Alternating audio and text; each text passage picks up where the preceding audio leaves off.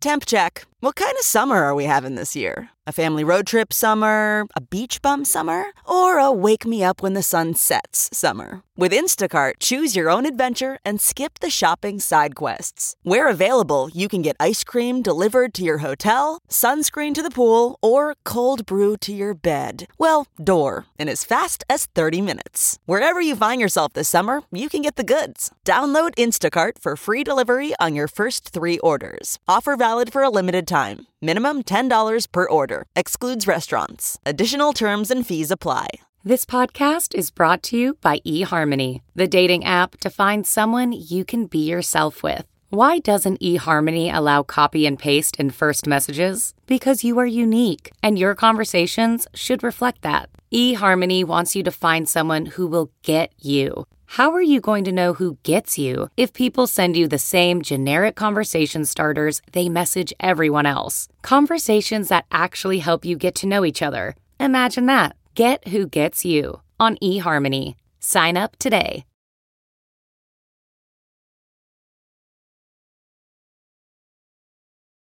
Every Sunday on the Independent Film Channel, they're a rock band by night and a kids band by day. It's Z-Rock, an all-new episode. You're supposed to be our lead singer. Lead us. I can't lead morons. Is there any chance instead of opening up for Kiss tonight, we're opening up for Mini Kiss? Z-Rock, the show critics call a grade A treat, returns. Oh, no. Oh, yeah. Don't miss an all-new episode of the IFC original hit comedy, Z-Rock, every Sunday night at 11, 10 Central. The rock gods are smiling on us. Only on IFC. I feel alive. Hi, this is Biff Bradford from Saxon. You're listening to Talking Metal. Welcome to the Labyrinth. Rock off your eyebrows. Hi, this is Ian Hill from Judas Priest, and you're listening to Talking Metal. Everybody, this is Rob Halford, the metal god from Judas Priest, and you're listening to Talking Metal. Hello, this is Tony Iommi, and you're listening to Talking Metal. Hey, this is Luke from Sound and Fury, and you're listening to Talking Metal. This is Michael Grant with Endeavor After, and you're listening to Talking Metal. What's up, Rubbing X? This is Billy Milano from SOD and MOD, and you're listening to Talking Metal. Hi, this is Ozzy Osbourne, and you're listening to Talking Metal. This is Jim Brewer, and you're listening to Talking Metal! Hey, this is Vince Gill, you're rocking with Talking Metal! Fucking A! Everybody, this is Gilby Clark, and we're Talking Metal. Hi, this is Phil Cohen from Def Leppard, and you're listening to Talking Metal. Hey, this is John Five from Rob Zombie, and you're listening to Talking Metal. Hi, this is Henka from Children of Bodom, and you're listening to Talking Metal. Hey, this is Sebastian Bach. Turn it up. The best hard rock, the best heavy metal, Talking Metal, a podcast hosted by Mark Striegel and John Astronomy. Available through iTunes and most other podcast providers. Feel the power, feel the glory. TalkingMetal.com. Hey guys, welcome to Talking Metal. We have Saxon talk, Black Sabbath talk, and what else, John? We have our very special guest, the metal expert from VH1, Eric Bones of Still, Bone and Still, also appeared on Talking Metal on Fuse. How you doing, Eric? Hey guys, how's it going? I hear we're going to talk about Saxon. That is Eric's favorite group, is that true? Yeah, let's get into it, little Saxon, right now. This is the title track off of Metalhead.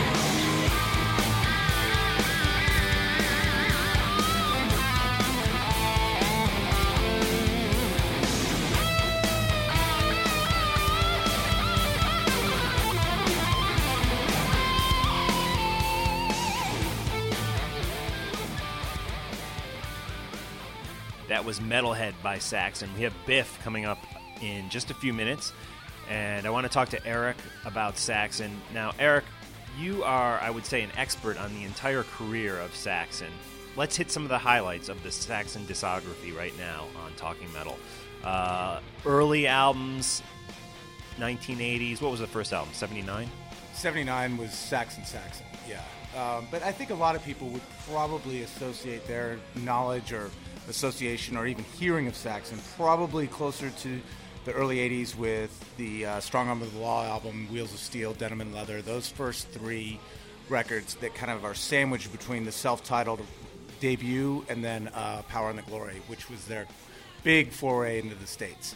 So a lot of people in the States kind of know them from Power and the Glory on, but if you go back, the second, third, and fourth records have a lot of the hits that they're still playing today. So yeah. And I have to admit that come the 90s, I kind of lost track of Saxon until recently, or a few years back when I started getting back into them. But there was a lot of really important records for them that came out in the 90s and into the 2000s. What are some of your favorites? Well, I think their comeback to me, really, worldwide, if not just stateside, was the 97 album, Unleash the Beast, which finally came out in the States, which, unlike their other records, were only available on import, like Dogs of War from 95, for a lot of people that you just couldn't get their records. And, this is pre-internet, so if you couldn't find the records, you couldn't find Saxon kind of thing. And so 97 was Unleash the Beast, and that was a great record, really monster production, and it came out the same year as Jugulator from Judas Priest. So it was two big English bands coming back, kind of post-grunge, Hangover, all of that. 97 was kind of the resurgence of a lot of metal, but yeah, definitely for Saxon, that was the comeback. Cool. And we checked out Saxon a few weeks ago. When I say we, Eric and myself, while John, you were across town at the Duff McKagan show. Let's switch gears real quick. What went down that night at the Duff show? The Duff gig was out of control. I was lucky enough to hang out during the sound check, which was really cool. I ran into some of the guys from Duff's band and also some of the people from Spider Rockets who were opening up the show. And then, of course, Bumblefoot, who was there during the afternoon. And what transpired on stage that night was Duff went out, did a kick-ass show. And what I think is great is that this was a legendary bass player playing some classics from, a lot of different bands. They did a medley, including even songs from groups like Journey, the Stooges. They did a Guns N' Roses song and Rolling Stones, and it was great. I think that anybody who didn't get to the show, and of course you guys were at another great show, but really missed out because this was one chance to see a legendary guy play some legendary tracks. But the highlight for me was when Ron Bumblefoot Thal, our friend, of course, went up on stage and took part in this great medley. And it was really neat to see one of the historic original GNR guys on stage with one of the new GNR guys. So I thought that was really, really great. Cool. Old GNR and new GNR kind of coming together. A lot of people on the message boards were saying that Bumblefoot was at Duff's wedding and was actually friends with Duff. Not true, guys, by the way. That was the first time they ever actually met in person was right before they went on stage that night. So pretty cool stuff. There was something that Duff said that I thought was really neat. He was talking about how Bumblefoot was one of the great new, young, talented guitar players out there. And, he was obviously familiar with his playing because at one point he goes, even freakishly good. I thought that was a funny way of describing how great Bumblefoot is because he really is freakishly good. He's not just a guy that can play the guitar really well. He can do some crazy stuff on the guitar. Yeah, definitely. Would you refer to him as young? Yeah, well, you know what it is that's what Duff said. I guess maybe compared to Duff, me, you, and Bumblefoot are all the same age. And unfortunately, I'm thinking I'm not young anymore, which would mean that was not the correct adjective. But I guess I think what Duff meant was young as in breaking into the mainstream music business right now, which, of course, Bumblefoot has had albums out and everybody's known who he is. But, I would say that, Bumblefoot is really making a big name in the last 5 years or so. Cool. We're going to get back to Saxon in a minute. Eric, I want to get your take on the lawsuit that went down about 2 weeks ago between Ozzy Osbourne and Tony Iommi. Have you heard about this? Ozzy is now suing Tony Iommi for the Black Sabbath name. He's saying in court he wants to have 50% ownership of the name, which Tony Iommi now owns exclusively. No, I have not heard of that. I assumed, as probably everyone else did, by Heaven and Hell touring, that kind of was the agreement. You know, Dio touring with Iommi, let's tour not under the Sabbath moniker. Let's have it be Heaven and Hell. It seemed like everything was kind of, all cool, and turns out it's not. It's a shame. Yeah, so what's crazy is I kind of figured that as well, and I think that's probably one of the reasons that Heaven and Hell did choose to tour under that name. However, that album that came out, the Greatest Hits album, was called Black Sabbath, right? Yeah, I mean, here's the thing. For me personally, I believe that Ozzy has the right to 25% of any of the stuff that he did with Tony Iommi, Geezer Butler, and Bill Ward. But what scares me about this lawsuit is, to me, it's about the name Black Sabbath and about how that name is, in the papers. Ozzy and Sharon say all this stuff about preserving the name for, history's sake and all this stuff. And here's what scares me. As much as I love Ozzy, I mean, hell, I named my dog after him. I love the guy. I love those first two Ozzy solo albums more than anything. Even Bark at the Moon and Ultimate Sin, all this stuff. I love everything the guy's done. But it scares me that somehow the Ozzy Osbourne camp might have creative control over those Black Sabbath albums that did not include Ozzy.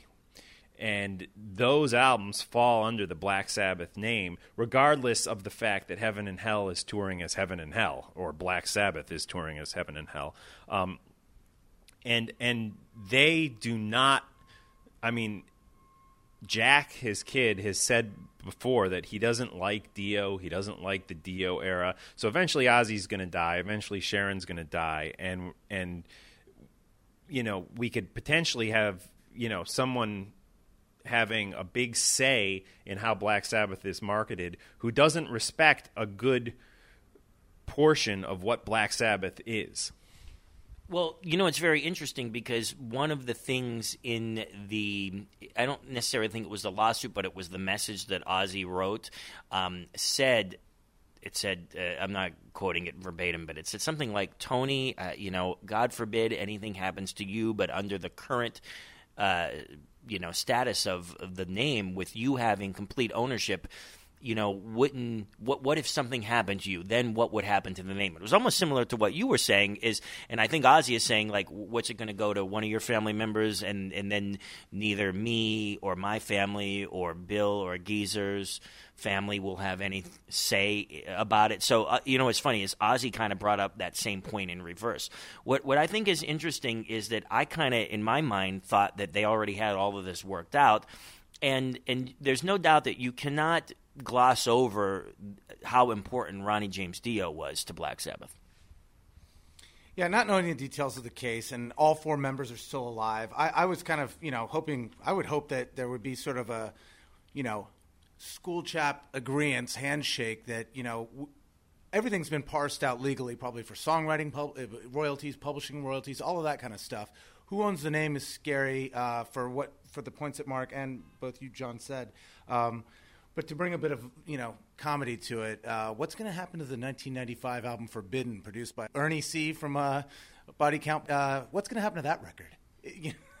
Yeah, I mean, and here's that's a good question, because we look back at two classic records that, just are two of my favorite records of all time, Diary of a Madman and Blizzard of Oz. And what happened to those albums when Bob Daisley and Lee Kerslake pissed off the Ozzy camp? Suddenly they were removed. History was changed. And here this is my worry with the Ozzy Osbourne camp holding that, having a say in that name. Suddenly Tony is outvoted because Bill Ward will side with the Ozzy camp, and Geezer could go either way, potentially even siding with Ozzy because, remember Geezer toured with Ozzy solo as his bassist and has always, been real fond of Ozzy. So at least, not always, but, because in the recent Decibel he actually said some negative stuff. But has had a love-hate relationship with Ozzy as far as we can tell. But what if those three guys somehow decided, and I doubt Geezer would say this, but what if Ward and the Ozzy camp decided that they have to go back, and from now on, the Heaven and Hell album, the Mob Rules album, anything that Forbidden for that matter,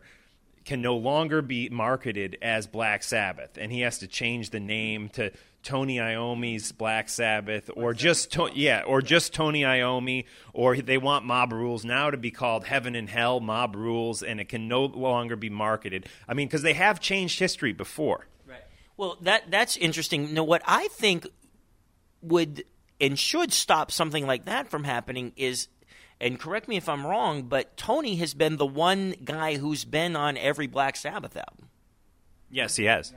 And correct me if I'm not sure about this, but didn't after the kind of the dust settled from the replacement of Mike Borden on those Ozzy solo albums on the drums, and who was replaced on Robert Trujillo played bass, replaced those tracks. Then Ultimate Sin was just kind of quietly deleted from the catalog, not available. You know what? I noticed that on possibly iTunes. I was looking for that record, and I just didn't see it at all. Yeah, I've heard that before, and it is you can still buy it in stores. You can still buy the Ultimate Sin on OzzyOsbourne.com, but I don't know why it's not on iTunes.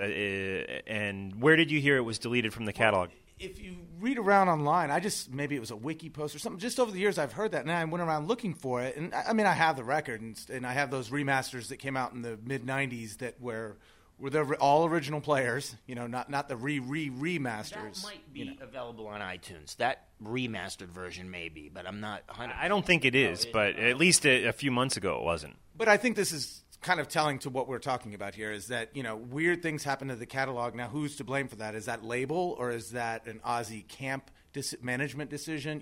When an album goes missing, who cares about that album as much? Because you can still go find it on eBay or something like that. But it's telling and more concerning when it's affecting the whole catalog. And then when you have things like that issue that comes up where, Mob Rules comes out and it's not called a Black Sabbath record anymore. It's called a Heaven and Hell record. I think that's the changing history is what's scary about it all. Yeah, and it is interesting to note when I was a producer on one of the Metal Moments shows on VH1, I was told, do not use pictures of Ozzy with the big hair. We snuck a few in anyways, but there was an MTV Networks law that anything from that Ultimate Sin time was a no-no. We weren't supposed to show it, and that was supposedly,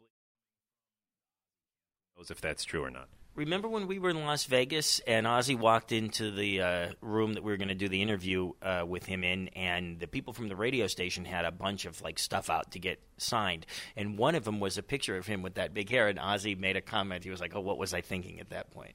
Yeah.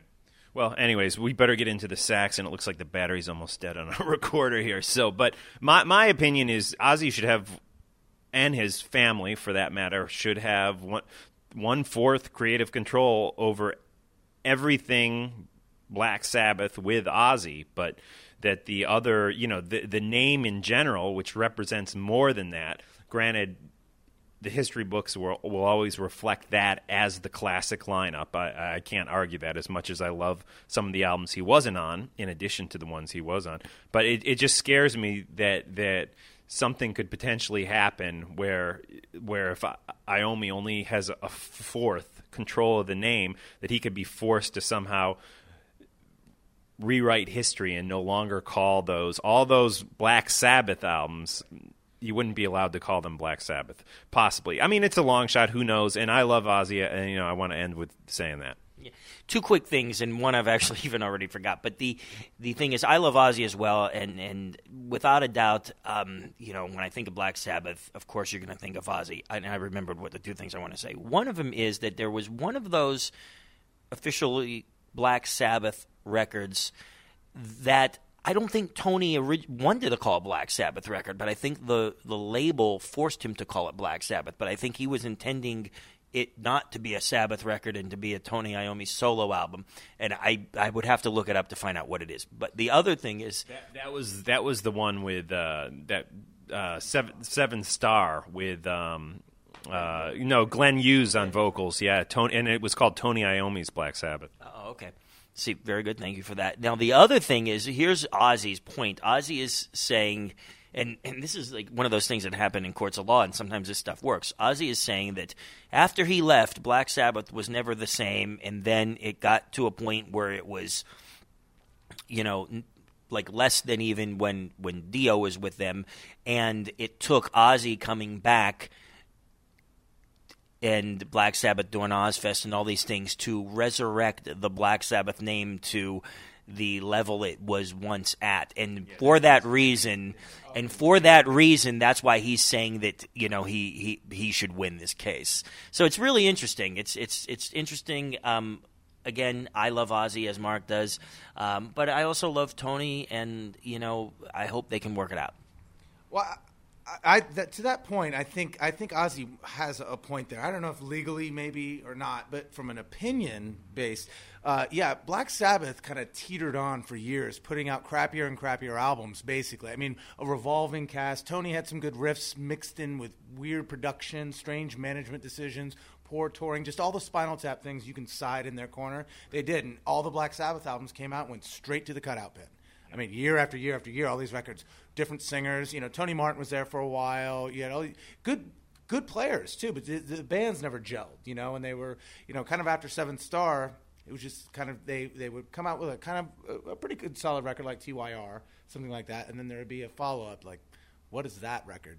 I hope they can work it all out. I mean, it sounds like there's just too many people in the room making all these decisions. I think if the 4 of them could decide, it would work out. And I just have to say, I do love Glenn Hughes. He's one of the greatest singers of all time, in my opinion. Definitely a great bass player, too. Okay, well, we're going to get into the Saxon interview now with Biff Byford. Eric, what do you want to play? Let's go with a song off Innocence Is No Excuse from 85, Everybody Up. Awesome. Followed by the interview with Biff that Eric and I conducted at B.B. King's Blues Club. And then we'll end with some new Saxon music. There will be links up in today's show notes that will take you directly to iTunes, and you can download the new Saxon album. Watch Z-Rock on the Independent Film Channel. Go to TalkingMetal.com. Do us a favor. Click through the banner, the IFC Z-Rock banner at the top of the page, and go check out the Z-Rock stuff online. Here is Saxon.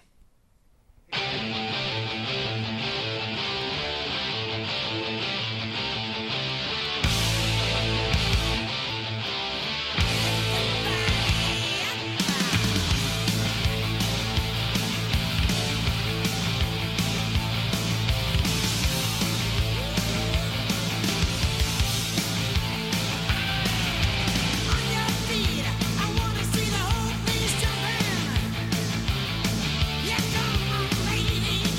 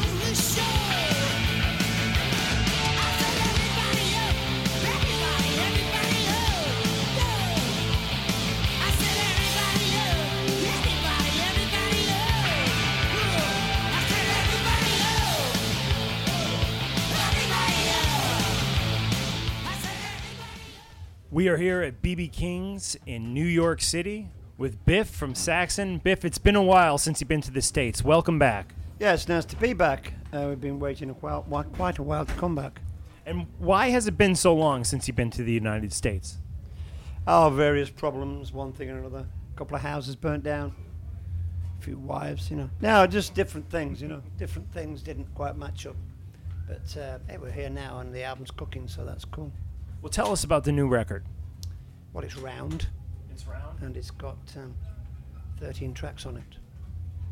And it seems to me like it spans from super heavy to almost commercial, radio type tracks.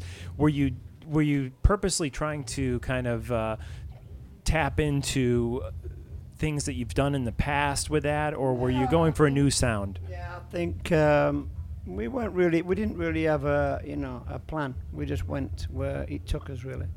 But I think it's a bit of an album that's got our blues influences in there, and our metal stuff as well. So it's a bit of a mixture. I think it's pretty unique, actually, that we're able to do that, sort of, play sort of more blues-based music, and then play more sort of, frantic metal riffs, basically. So yeah, I mean, that's just how it ended up. But I mean, I think we've been getting to this point over the last 3 albums. Actually, I think it's been moving that way.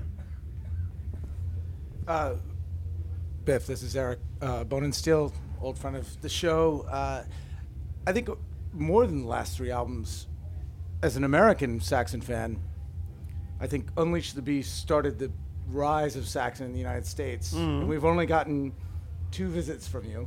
Yeah, you on the Metalhead album. Yeah, and I think really it all started for us with the chemistry of the band on Metalhead.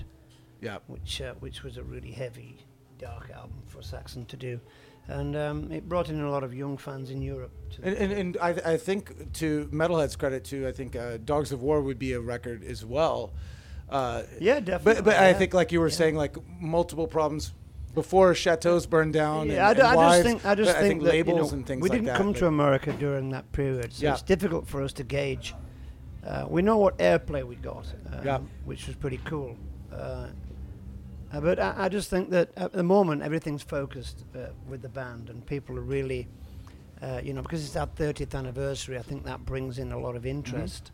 And, we still are quite a big cult band in America, which is pretty cool to be after 30 years, actually. Yeah. So, we're not members of the Platinum Club. You know what I'm saying? Yeah. We're sort of, we're pure people. We play the music we believe in. Well, for our fans, I always thought of you guys as the turtle versus the rabbit.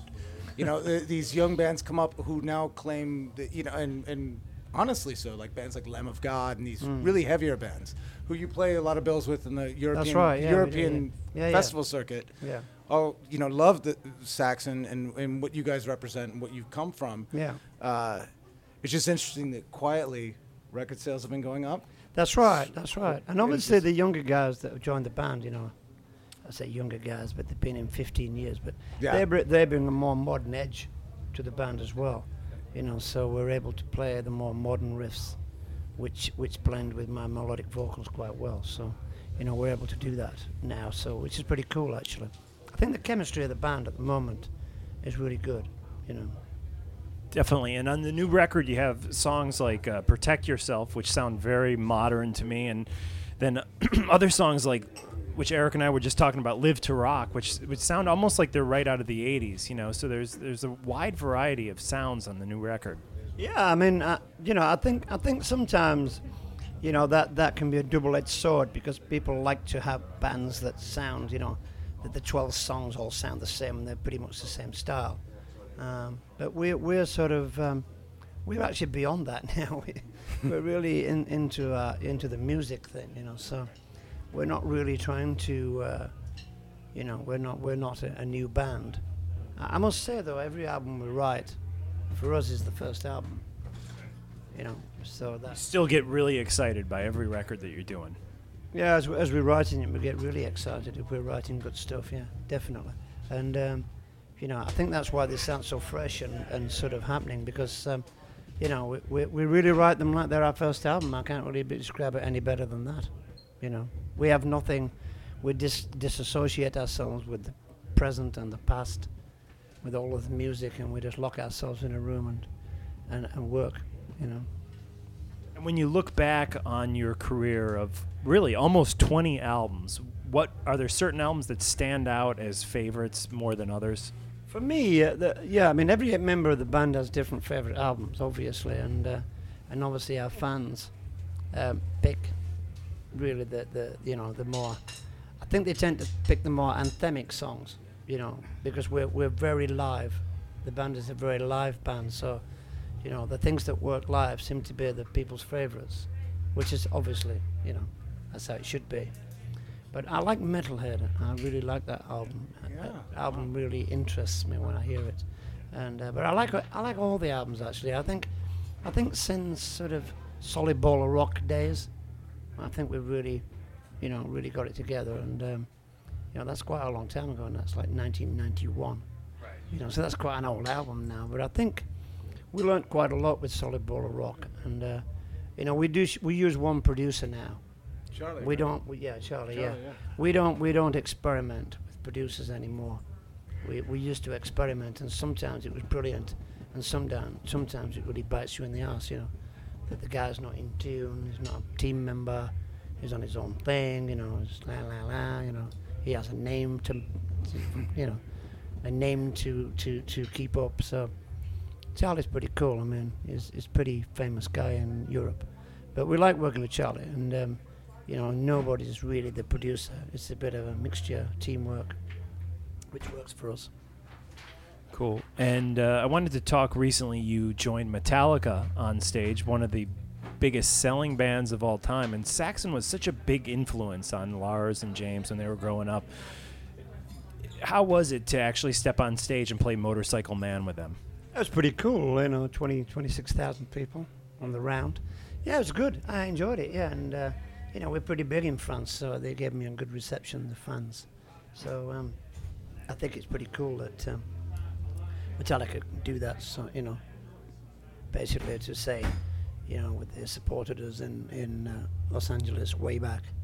And they opened up for you, right? Way back in the early days? It was a second gig, so they told me. And, you know, I mean, we had Metallica. We did 4 shows, 2 shows a day. And I think Rat opened up for us on the second day. Yeah, it was pretty cool. I mean, I remember seeing them. And, you know, obviously it was Dave Mustaine there and, you know, the other guy that had the accident. But, you know, it was pretty cool. And I think they sort of took a lot of the thrash element of our music that influenced them. You know, Motorcycle Man, 20,000 Feet, all these, you know, really fast, aggressive songs that we used to play. So yeah, it's pretty cool. You know, we're friends now, and we're connected up again. So that's pretty cool. We like it. We like the band anyway. They're brilliant. So, you know, they put on a great live show. This is what it's all about, really. You got anything? Just out of curiosity, I know a lot of my friends in Wales and UK, in England, always joke about me wanting to go to Barnsley. Barnsley. Where do you actually? Do you still live in France after your? Yeah, home I live in France. Yeah, I'm thinking about moving back to Yorkshire, but I'm not from Barnsley. Paul Quinn's from Barnsley. That was the band connection. Yeah, that was the connection. That's the tip to the American fans. But I used to live in a small village in the Yorkshire Dales area. Okay. You know, so I'm not really a city boy. You know, I'm a country boy. So. Yeah. So that's why I always like to live in the country, probably, because of my youth in the countryside. But you know, it's Paul and lived in Barnsley, and Steve Dawson and Graham Oliver lived in sort of that Rotherham, Doncaster area. So that's where that all comes from. And Pete Gill lived in Sheffield. So you know, it's like a bit of a triangle there. You know, that South Yorkshire, basically that area. But I'm from West Yorkshire. It's no big deal, you know. Yeah. I suppose it's like being from New York and New Jersey, I suppose, you know. It's like but when you live there, the delineation is clear. You know, here, totally. When you live there, I mean, I was that's in a an big area, line, yeah. You know, and we didn't have a car or anything where I lived. Everything was on a bus. Here's another non-new album related question. Mm-hmm. Where's the Eagle tonight? Where's the Eagle stored?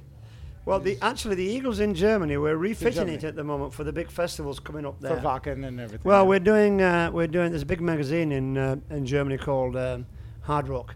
Yeah. No, sorry, Rock Hard. That's France. Hard Rock. Rock Hard. Rock Hard's Germany, right? Yeah, and we're playing their festival basically. I think we get back on the 25th, and then the gig's on the 31st. So the Eagle. That's the first time the Eagle's coming out again this year. So that'll be cool. Nice. And we'd love to bring it to America, but obviously. It wouldn't even fit through the front doors. Yeah, but I can hear its flapping wings. It's coming here soon. Right. Well, obviously, it's a bit of an American Eagle, you know. Yeah. First time I saw you guys was on the tour you did with Motley Crue, Crusader. Right. Yeah, Heavy Penton opened, then you guys came on and stole the show. Any memories of that tour? Yeah, I mean, you have to read my book for the memories of the Motley Crue tour. Is there a book coming? Yeah. When the book came out. I have a book out. It's very expensive in the United States. We need to work on that. Yeah, but it is a good book, though. Yeah. Hey, believe me, there's nothing much comes back to me. It's a labor of love, really. Yeah, but, you can buy it on Amazon.com. I had to buy it off eBay for untold pesos. Oh, okay. You can get it on Amazon, though, or Play.com. Oh, yeah? Well, there you go. You don't have to buy it on the black folks. market. You can order it on there, and believe me, it will come, because I have... people in Europe do buy it. So tracking it, okay. So yeah, you can get that. I mean, we do sell them at gigs, but we sold out on the British tour, so we didn't bring any. But if you read Motley Crue's The Dirt or David Lee Ross' book Crazy from the Heat, one of the best rock and roll stories ever written.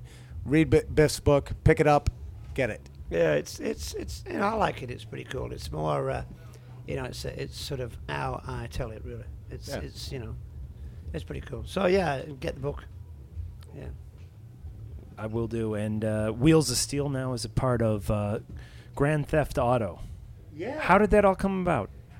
Well, I think the guy that runs what's the company called? It's called. Is it EA? Is it Rockstar Games? Oh, Rockstar. Yeah, the guy that runs it's a huge Saxon fan, and I think they got in touch with SPV and said, how much would it cost to get that song? So I don't know what they got for it, but we'll know later. But yeah, anyway, they let them have the song, and then we got Thomas, our manager, got a phone call and said, we're having an end of game. The game's finished. We're having a party in Edinburgh, in Scotland. Can you play? So we said, yes. So you played the release? Yeah, like we played the release party. Wow. In front of 1,000 computer programmers. Yeah. I think one of them knew who we were or something. But have been listening to your song for hours a day. Yeah, listen to it though. Yeah. We played it. We luckily for them, or unluckily, I don't know. Yeah. But luckily for them, we were passing through with the full production. The Eagle and the lights. So we put everything into this venue, and it was a little bit jaw dropping for these young computer programmers. Yeah. And it was great. We were playing and they were like going nuts, but I don't think they knew who we were until we played Wheels of Steel. We played Wheels of Steel, they went absolutely bonkers. It was like a true pro. I left it right till the end, so it was cool. Yeah. Oh, nice. Yeah. Well, Biff, welcome back to America. It's so awesome to have Saxon back in America. It's been a while, and we wish you a great show tonight. We're looking forward to it.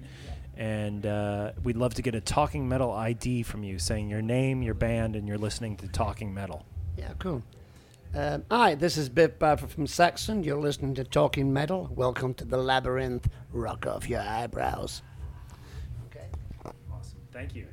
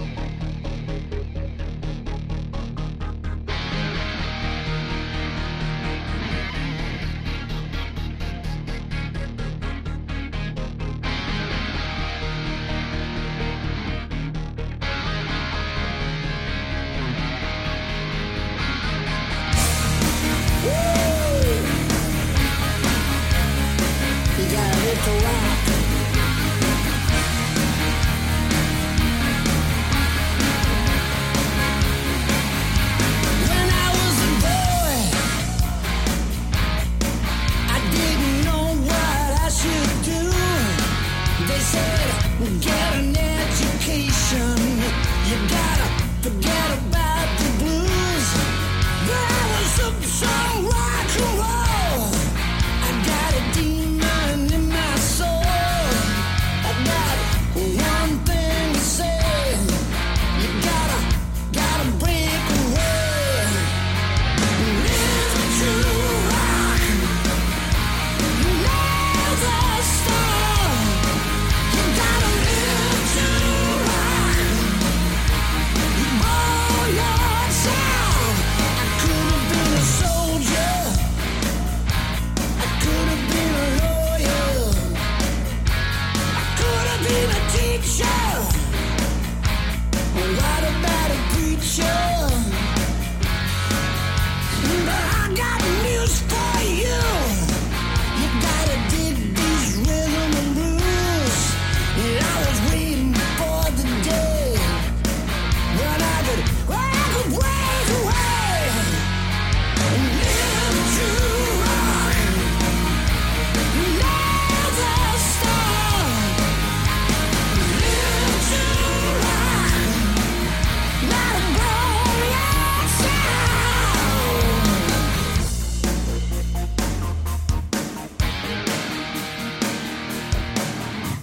I could have been a soldier.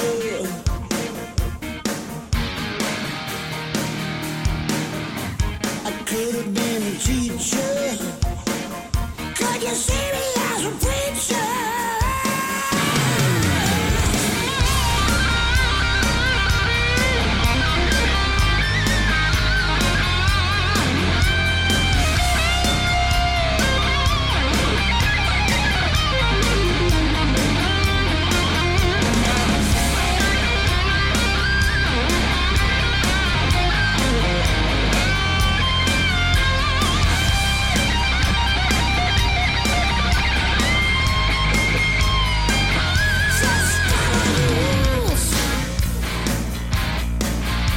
That's what they said to me. You gotta get an education. You gotta forget about the blues. There was some rock and roll. I got a demon in my soul. I got one thing to say. You gotta let the music play. Live to rock. Never stop. You gotta live to rock. Blow yourself. Live to rock. Never stop. You gotta live to rock. Let it blow yourself. Gotta live to rock. You gotta never, never, never, never stop. Live to rock. You gotta blow yourself. Live to rock. Never stop. You gotta live to rock. Blow yourself. Live to rock.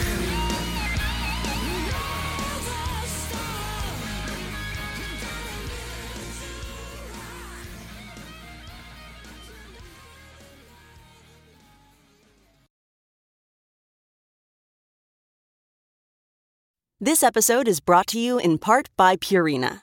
Purina is dedicated to creating richer lives for pets and the people who love them. From helping older pets think like their younger selves to making cat ownership a possibility for more people than ever, Purina is helping pets thrive so they can live long, healthy, and happy lives. Purina has you covered for all your furry friends' needs, whether they meow or bark. From litter to treats to their best-in-class, nutrient-packed food with taste your pets will love, Purina's got your back at every stage of your pet's life. Your pet gives you the joy of the spring sunshine all year round. So today and every day, care for your pet with Purina. Your pet is Purina's passion. To learn more, head to Amazon.com/Purina.